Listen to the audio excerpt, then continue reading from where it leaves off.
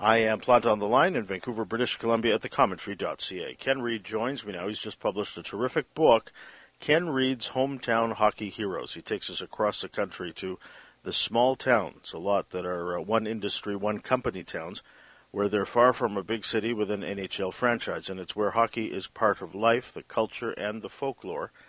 Mr. Reid tells us stories of players who don't always make it to the big leagues, but who become legends. There are uplifting, inspiring stories as well as heart-rending ones where hockey legends are cut down in their prime. The stories are of players who play well and passionately regardless of the pay or size of the crowd, and yet they earn the reverence of fans. As you'll read in the book, Ken's gifts as a communicator come through as he tells these informative stories of leadership and grit, but when he's talking to the guys themselves or their families or fans and observers alike, he's able to get so much from who he talks to that their reminiscences add so much to the color of their lives. And you see why hockey is such a popular sport. Ken captures the romanticism that a lot of fans have for hockey so well. Ken Reid has been with Sportsnet since 2011, where he co-anchors with Ivanka Osmak their primetime broadcast Sportsnet Central. In over 20 years in broadcasting, Mr. Reid has covered the Olympics, the Stanley Cup Finals, the Grey Cup, and the Super Bowl. He is the best-selling author of 5 other books, including Hockey Card Stories. This new book is published by Simon & Schuster. He is a proud native of Pictou, Nova Scotia, but he joined me from Toronto yesterday. Please welcome to the Plant on Line program, Ken Reid. Mr. Reid, good morning. Morning. How are you? Pretty good yourself. Fantastic, thank you. How big a town is Pictou, Nova Scotia? Well, when I grew up in Pictou, it was about 5,000. Uh-huh. Now, like a lot of maritime towns, it's a lot smaller, so it would have been 5,000 in the mid-1980s. Now it's about 3,100, and it is the capital of Pictou County, and in Pictou County there's about 40,000 people. I see. So I was going to ask you how often you get back, but I understand following you on social media, you were just there this past weekend, is that right? Yeah, I was there over the weekend. I did a signing at the rink I grew up, Hector Arena, or as I call it, the house that T built. He was the inspiration for my book, and Teapot was there, his family were there, and man, we had a lineup for about an hour. It was the biggest book signing I ever did. It was pretty flattering to see everybody from my hometown come out because in a lot of ways the book's kind of for them because they inspired it. So I was pretty pumped to get back home, but I get home every summer. Yeah. But if I can fit in a quick trip home during the winter, I try to do it, so it was awesome to get down over the weekend. So you mentioned Dana Johnston, Teapot Johnston. You write about him in the book. You write about Wayne Woodacre. These guys are heroes to a lot of people. For you, if you had to look back at what drew you to them and what was it that you remember after all these years? I mean, these things stay with you, don't they? They do, and that was what's great about the book, because everyone had a guy like Wayne or Teapot. I guess what drew me to Teapot was, I'd obviously watched hockey as a kid at my parents' house, and my earliest memories are shooting on my grandfather watching hockey night in Canada. But when you're on 8 or 9 years old, you're allowed to go to the rink on your own, and you kind of wander. And I discovered this junior C team called the Pictou Mariners on Saturday night. So my brother and my buddies would go down to that. It was unsupervised. You know, it's the 80s, right? You do whatever you wanted in a small town. Mm-hmm. So we cheered our heroes on, and for me, the guy that stood out was Teapot. He just kind of stood out to everybody. He was one of those guys that if the game went to overtime, he was getting it. If there was 3 seconds left and you needed to tie it up, he was getting the goal. He was just that guy. So I think when you're a kid, you're obviously attracted to the stars of the team. If you grew up in Vancouver in the early 90s, you probably loved Pavel Bure. Mm-hmm. You probably love Elias Pettersson and Quinn Hughes now. Mm-hmm. Me, I didn't grow up in Vancouver. I grew up in Pictou, Nova Scotia. And our Pavel Bure was Teapot. So he was my guy, and he was the guy for the whole town. Yeah, that's what comes through in the book. These hometowns, these small towns, if you will, they're far from the big city. They don't have an NHL franchise close by. So local hockey is the draw, and a lot of these towns. You talked about Pictou in the book about a town coming out of sort of like out of the wonder years. Yeah. These are working class towns, one industry, one company towns, and I think that's what. That's why hockey is such a draw in this country for a lot of people, wherever they end up. Yeah, for us, they are the Pictou Mariners. We're my Montreal Canadiens. Mm. The generation before me, it was the Victor Maripax, the junior B team, and they were our Montreal Canadiens because we couldn't just hop on a streetcar and go to Maple Leaf Gardens, or we just couldn't go down to Pacific Coliseum. For us, in the city, it's the NHL. In a small town, it's your local team. And honestly, I mean, they're not cheered on any differently. I mean, we're just as passionate for those teams as we are our favorite NHL teams. And kind of from doing the book, I kind of thought, man, when I was a kid, I loved the Montreal Canadiens and always wanted to go to the Forum. But now that I look back, I did eventually get to the Forum. But now that I look back, I kind of had the best of both worlds, right? Because I could go see my guys in person, and then I could watch the Canadians on Hockey Night in Canada, where for a lot of people who grew up in the city, they could just watch the Canadians on Hockey Night in Canada. So I kind of, looking back on it, when you grow up in a small town, you think, man, there's got to be something better out there. But when you get older, you kind of think, well, maybe that wasn't so bad at all. So I kind of discovered that when I wrote the book. Yeah, these guys that you write about are so memorable. And you write about their skill, their size, the fighting even. The thing that I realized as I was reading the book is that a lot of these guys are relatable, aren't they? They are relatable because I think they all played for the love of the game. And I think that they're relatable because when you want to play hockey and you want to play so bad, you think you'd put everything on the line. I think that's why, as a lot of us fans, we love the tough guys, we love the fourth liners because they're giving it their all.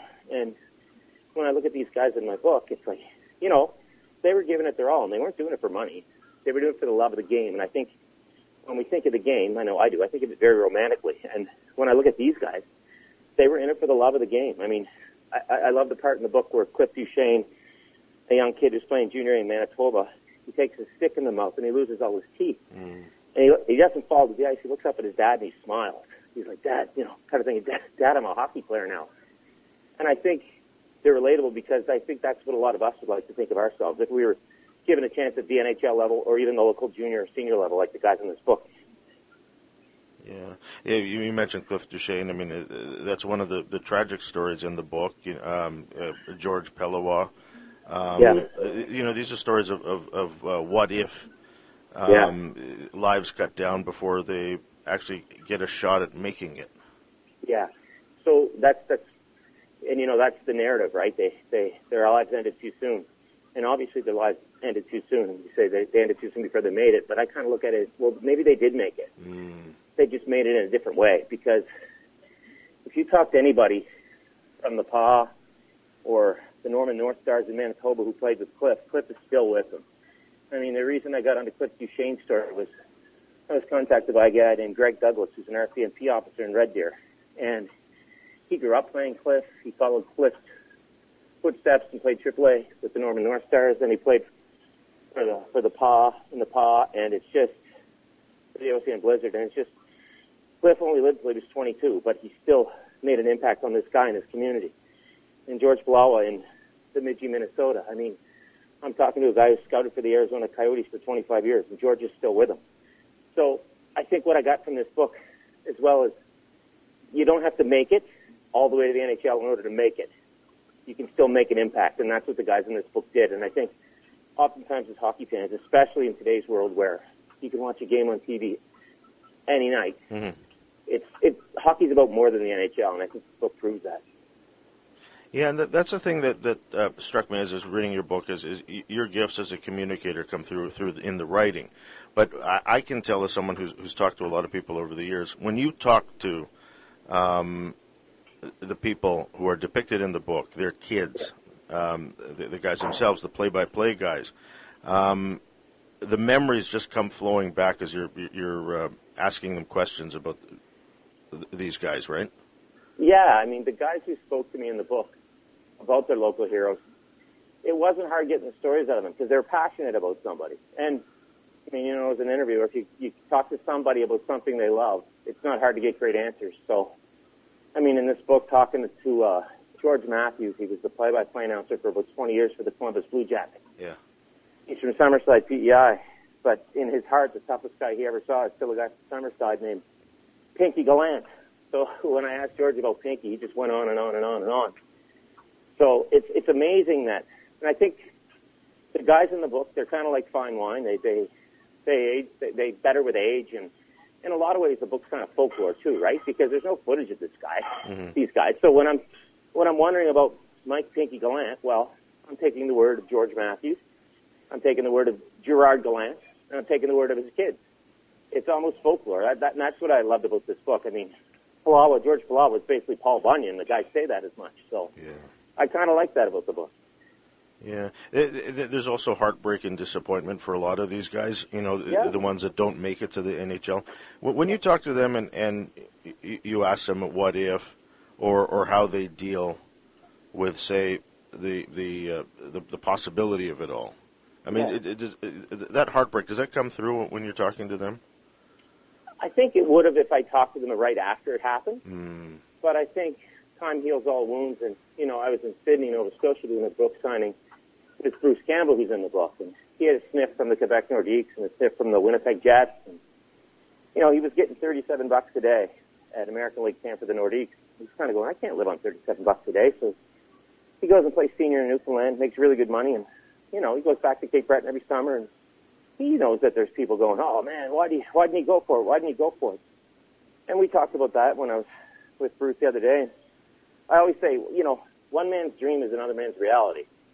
You can dream of playing in the NHL all you want, but bottom line, if you don't got a healthy signing bonus, it's pretty hard to survive on $37 a day. So you do what you got to do. And for Bruce, I think he doesn't think what ifs anymore. And again, I think this book maybe reinvigorates to him that he did make it, because there's guys on the island still talking about him. There's guys in mainland Nova Scotia still talking about him. There's guys in Corner Brook, Newfoundland, and Stephenville, Newfoundland, still talking about him. So again, I think if Bruce looks at his playing career, I mean, this is a guy who was playing gentleman's hockey one night and then the American Hockey League the next night in the mid-1990s. That's how good he is. So he was great. He was good. He was successful. And again, you don't have to make the NHL to make it. And I think over time you realize that. And he's not bitter about it at all. And again, one of the nice things about the book is nobody was bitter. They were all kind of pleased with what they did. And now these are stories that go beyond their hometowns. And you're telling these stories across the country now with this book coming out. The story of Tyson, I can't pronounce his name, Watney? Watney. Yeah, I mean, that's a remarkable, moving story. I mean, this is a kid who overcomes such adversity, endures racism throughout his playing career, and plays up to, he's over 40 when he retires. Is that right? I mean, Tyson's a kid who grows up in Saskatoon. He's got, he's loving life. He's playing the highest level he can, and his mom takes a job in Montana, and he's kind of like, well, what do I do? I don't want to go to Montana. There's no hockey there. Yeah.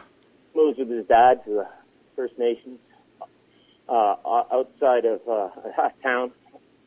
I think it was outside of Prince Albert, and he's kind of lost, right? Yeah. He doesn't really have a home. He's kind of looking for a home for all these years. He's playing junior hockey. He's trying out for this team. He's trying out for that team. He's not going to school.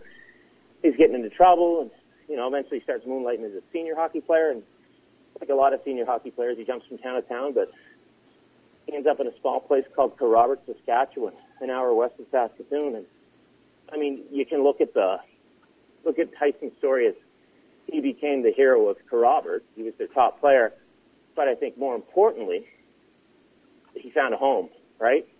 So hockey doesn't always have to lead you to the NHL. Sometimes it can lead you to where you belong. And I mean, for Tyson, he owns a company now in Carrobert. And I mean, if you talked to Tyson Watney when he was 14, he probably would have said NHL or bust. But there's more to life than the NHL. I mean, he's a family man. He's a happy dude. Mm-hmm. He's kind of a legend in the Indigenous hockey circles. So I was like, again, like you said, I was so happy to share his story, because his story's not going to get out there. Yeah.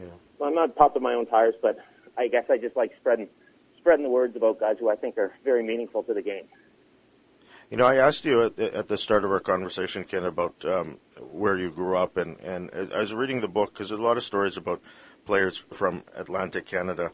I was going to ask you what are the chances of the NHL expanding to that part of the country, but I guess that's not a possibility just in terms of the size of the population, right? No, if Quebec City's too small and they don't have enough money, well, we're not even close to that. Money's pretty tight back home, and there's nobody who's going to put up the money for a proper arena, and there's not enough business to fill those seats. And when you look at the price of stuff, it's funny. I mean, you look They got 3,500 at a rink in Arizona, which is an absolute farce. They should be playing in Quebec City, but yeah, I wouldn't roll the dice on a team in Atlantic Canada anytime soon. But that's good because that means we can embrace our local hockey heroes, right? We got the Cape Breton Eagles, we got the Newfoundland Growlers, the Halifax Mooseheads, the Victor County Weeks Crushers. I can go on and on. The thing that I enjoyed about the book a lot is that you're a guy who writes not just for the eye, but the ear as well. I'm sure readers will tell you that when they're reading the book, they hear you. Thank you. That's one of the best compliments I got. Is it sounds like I'm sitting down having a beer and telling somebody a story, and I think I just come by that style because that's kind of the way I am. I'm a guy from Nova Scotia who likes to talk. There's a lot of us like that. So I guess I just kind of put my words down onto paper. You're not going to need a thesaurus when you read my book. I'm not looking to wow you with academic type writing. I think if somebody who read the book ran into me at the Legion having a Pepsi, we could sit there and it would probably sound just like the book. So that to me, again, some people say fake it till you make it. I highly disagree. I think, in the words of Audio Slave, to be yourself is all that you can do. If it works, it works. And if it works and you're yourself, you take the criticism and you take the praise because not everyone's going to like it, but people say they enjoy the book and it's very conversational. I really appreciate that, so thank you. You mentioned your parents and the acknowledgments, and you say that they're great storytellers. Do you think that's where you got it from? Oh, yeah. But I think it's funny. My brother's a stand-up comedian, and people will say, Peter, you're so funny. And he'll say, yeah, but everyone's funny where I'm from. And it's true. So everybody's a pretty good story where I'm from. So storyteller where I'm from. So, I had people at the book signing coming up the other day, and we were just laughing because everybody has a story about teapots.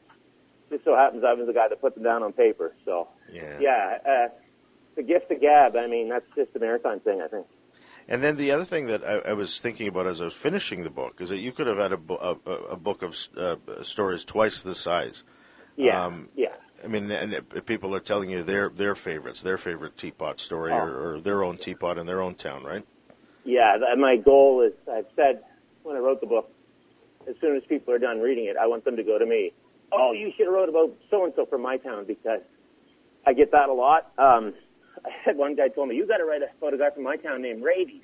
Why'd you call him Rabies? He goes, well, he bit another player one night. I'm like, well, part 2 Rabies is going to be in the book. And yeah, a lot of people say you should write about so-and-so, which is awesome because, it kind of opens the doors to a sequel. So I'm not saying it's going to be a Lord of the Rings-esque, but I'll keep going for as long as I can because I do enjoy telling these stories. Yeah. So I see you out here in Vancouver after the Canucks game most nights.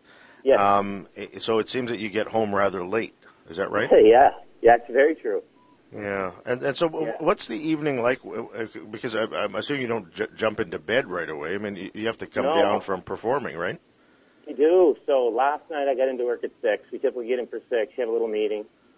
And then last night I went on briefly after the Oilers game, which was earlier. And then I came out of the Canucks game. Man, the Canucks are good, by the way, 13 wins. And then I got home at around, I'd say 20 to 2. Uh-huh. And usually I stay up and watch some TV. But last night, honestly, I was so exhausted from the traveling on the weekend, I actually fell asleep kind of in an okay fashion, which never happens for me. So typically when I work and I get home around 1:45, I'm usually up till at least 3:30. But last night was really nice. It was one of those rare nights where I fell asleep really quickly. So I was very thankful for that when I woke up this morning at the crack of 10 a.m. And you mentioned getting to work at 6 p.m. So between that time and the time that you're on the air, are you in the newsroom, say, watching all these games? Yep. Come in, sit down, watch and write. That's kind of what I do. Watch, write, and observe. And what I like about our show is, if I'm coming out of the Canucks game, you can't really plan ahead all that much for it. You just kind of react to what you see. Yeah. Which is what I really, really like. So I could come on and say, oh, the Canucks were so-and-so going into this game. But I just like reacting off that game. So that makes it fun. It's like kind of like jazz, right? You can plan a few songs, but the show all depends on what happens with the game, which is kind of fun for me. It makes it very lively. And so when you're writing it, do you and Ivanka, do you plan out I mean, because you guys make it look so effortless, but I know there's a lot of work involved, you know. We don't.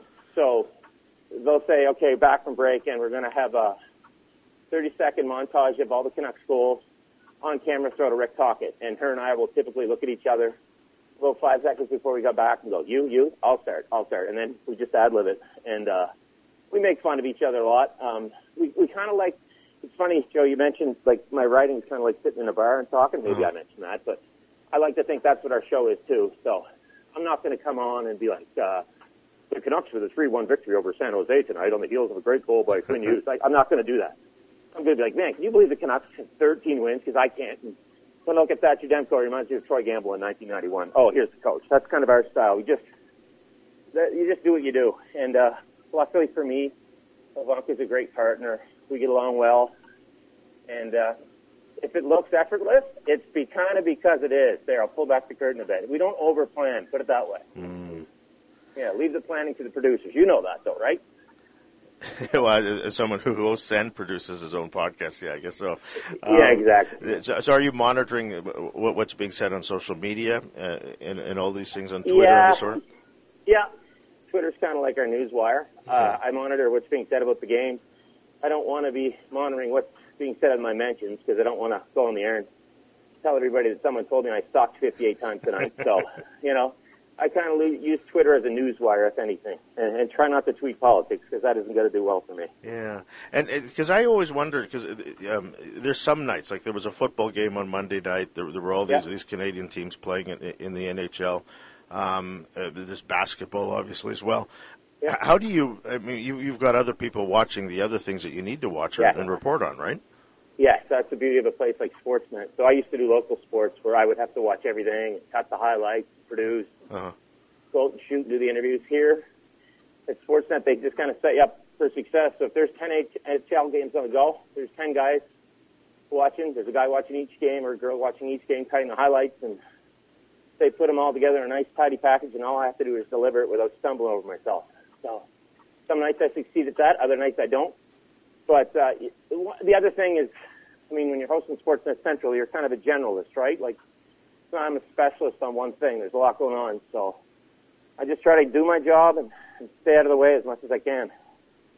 You mentioned the movie Slapshot a couple times in the book, and that's a movie I haven't seen yet. I guess everybody should see that, right? Please, please, please, go home tonight and watch Slapshot. Do yourself a favor.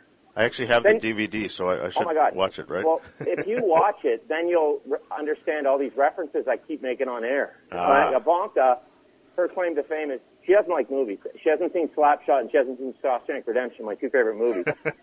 So I will constantly slide in Slapshot references, and she has no idea what I'm talking about. So I view that as pure fun. But, yeah, go home and watch Slapshot tonight, please. We'll do then, yeah. The other thing you mentioned offhand or briefly that you didn't like high school, is that right? Oh, I hated it. Absolutely hated it, yeah. I was extremely shy. I didn't care for the academics because I knew what I wanted to do, right? I knew I wanted to be a sportscaster, so what did I care about math? And it's funny, on the weekend, one of the guys getting a book signed was Jim Ryan, who was my high school math teacher. So to Jim, I told you I sucked at math, Ken. And then Ken Johnson came up, my English teacher, and I said, if there's any grammatical errors in this book, it's your fault. So I knew what I wanted to do. So I wasn't much on the high school social scene. Some of the boys called me houseplant because I never left the house. And that's fine, but I knew there was more out there. Yeah. I wasn't going to be the guy that peaked in high school. I knew that. And I like to think I saw through the facade of it all. And, wasn't a big fan. But, hey, I guess it got me to where I was. So I think that's the other thing about high school is I think for a lot of years it tried to just produce one type of student. It's not all about the person who gets straight A's. There's a lot of potential, and sometimes the guy who just squeaks by as well. I guess that's a topic for another book, I suppose, right? Yeah, or podcast, whatever you prefer. Yeah. When you do your job, because there are very few people who actually do what you do for a living. Yeah. Are there people that you grew up with that you're thinking about, you steal from, you emulate, if you will? Like sportscasters? Yeah, or broadcasters in general, say. I think, as a kid, I was just as obsessed. I always say this. Bob Cole meant as much to me as Wayne Gretzky when I was watching Hockey Night in Canada. So Bob Cole, Danny Galvin, Dick Irvin, Jim Houston. I wrote Gino Retta a letter when I was 14. He called me back. It was amazing. Jim Houston wrote me a 6-page handwritten letter when I was 14. It was amazing. So then when I went to Calgary, there was guys like Doug Vason, Kurt Studley, Tom Negavan, and I think a lot of broadcasters maybe unintentionally so. Yeah. Just take a bit from this guy, a bit from this guy, a bit from this guy, and a bit of yourself, and then you have your own style. I mean, I think one of the most important things in broadcasting that people don't talk about is writing. And there's writing habits I have now that I learned 25 years ago. So you take a little bit from everybody, absolutely. But, I mean, Bob Cole, man, did I love Bob Cole. He was my guy. And now he knows me by name. Same as Ron and Don. Love those guys, too. So when they know you by name, it's kind of weird, but you take it. Yeah. Well, what is it like when you get to go back to Pictou and it's fun. There's a kid who says that they want to do what you do for a living? It's so funny because a lot of people in my business, when people tell them that they want to go into broadcasting, they'll say, "Oh, tell them don't, because it's tough." Yeah. And I said, "Oh, I'll never crush a kid's dreams. I'll say you just go it till you come in and tell us you can't do it anymore, because nobody thought I could do it, except probably my mom. And here we are. But I always thought I could do it, which was nice. But yeah, just go for it. And it's kind of like playing hockey. If you want to play in the NHL, you use the game. You don't let the game use you. And if it takes you all the way to junior C, that's great. If it takes you all the way to college hockey, that's great.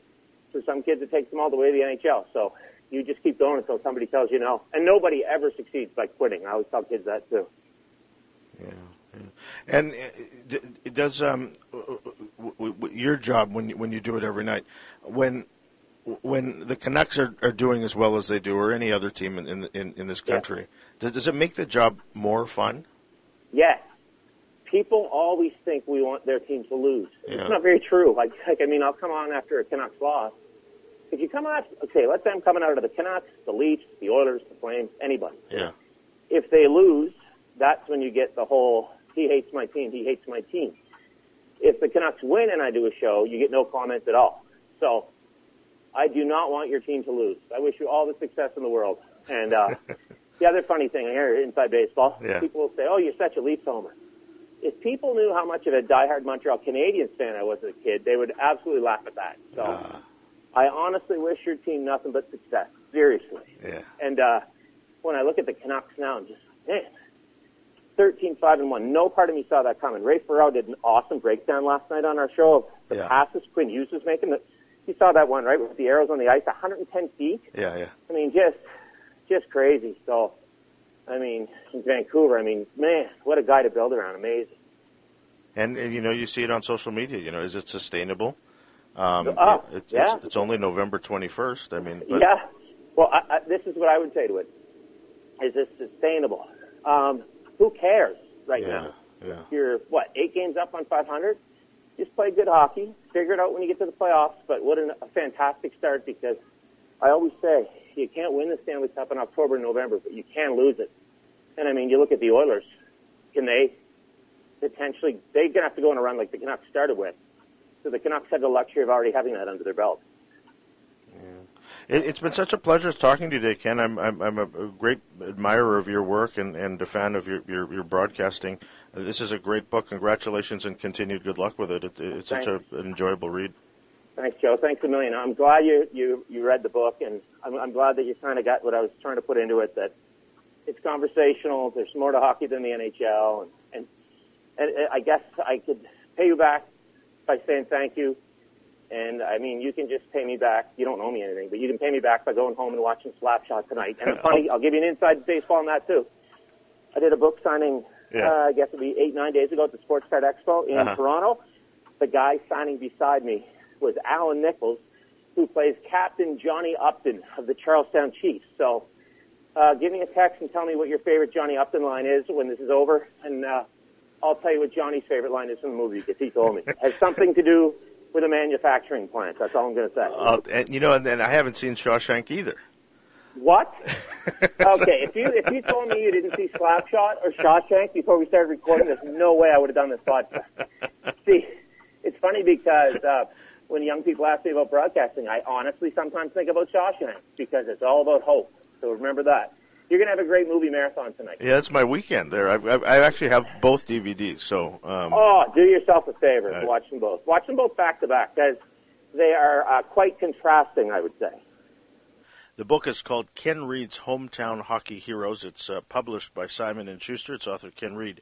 Join me on the line from Toronto and Vancouver. I'm Joseph Lunta.